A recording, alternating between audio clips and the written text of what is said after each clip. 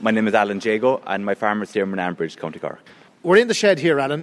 What have we got? I mean, you've got different cows at different stages. This is probably the best description. Yeah, well, I suppose predominantly, Jonathan, this is a dairy farm. We have a bit of tillage. We used to have beef here in the farm, but I suppose due to the unprofitable nature of the beef industry, we actually sell all our bull calves now between 2 and 4 weeks of age. So here inside in the shed, if we look to my right, There's nothing. They've just gone back out after the winter. Yeah, thankfully, the weather has been very good to us here over the last 2 or 3 weeks. So the milking cows are gone out now a day with over 2 weeks. And here on my left, that's where all the dry cows are. So the cows are ready to calf. So here in the farm, we have about 80 cows left to calf at the moment. How old are you now? That's not too personal a question. No, I'm 32. You're 32. So you're a young farmer. You're looking at trying to carve out a future in this industry. The idea of quotas going to someone who's not a farmer would mean it's a great opportunity for someone like you that you can make more money. How come it's not working out like that? I think this is just one of those years where things are all coming together in a negative way. Unfortunately, quotas going in general is actually a great principle.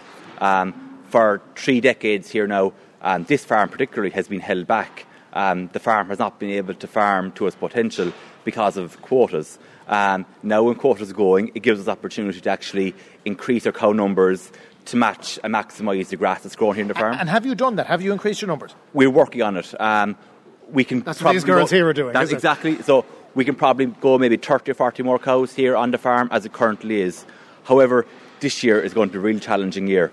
At the moment, milk prices are down around 30 cents per litre, which to someone who might not know might seem very generous. However, when the cost of production is between 28 and 32 cents per litre, it is very, very challenging.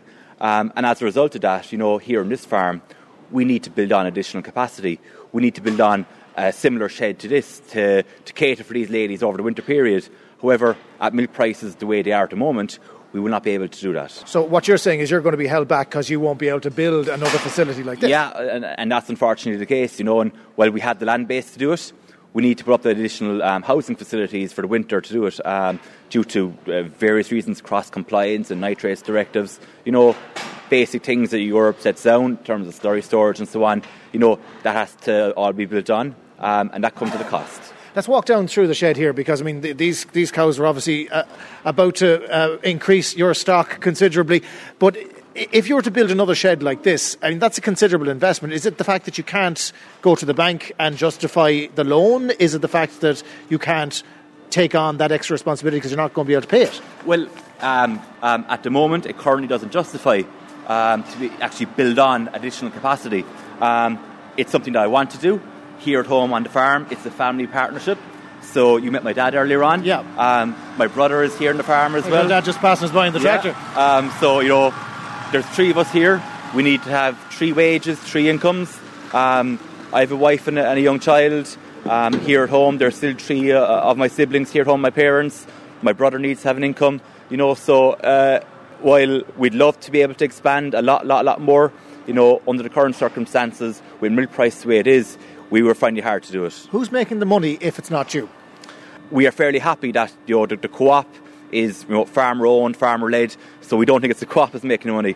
We really believe it's the supermarkets are creaming off the profits. In the UK at the moment, there's huge campaigns underway in terms of getting fair prices for their farmers, and we think something similar will have to be done here in Ireland. And at the moment, can you see a sustainable future for you and your brother? Like, your dad eventually will retire and look to you lads and tell you what you're doing wrong, but he will retire, but you're going to need to maintain an income. Can you see that? We built this shed back 10 years ago. Our milking parlour is only 5 years old. So when we make investments, we make them for 25, 30, 40, 45 years.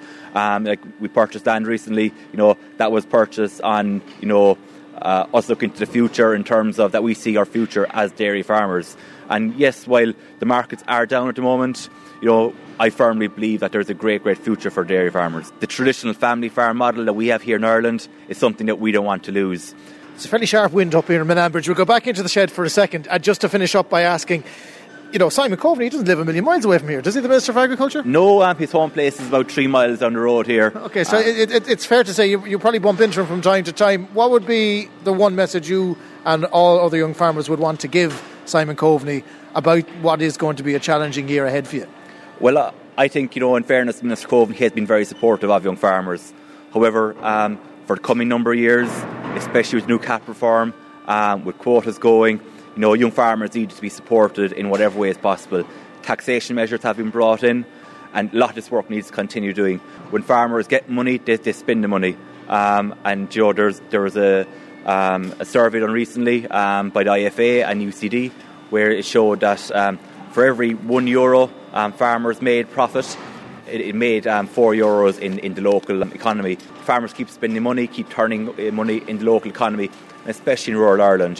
Farmers and farming families and farming communities are the heartbeat of rural Ireland.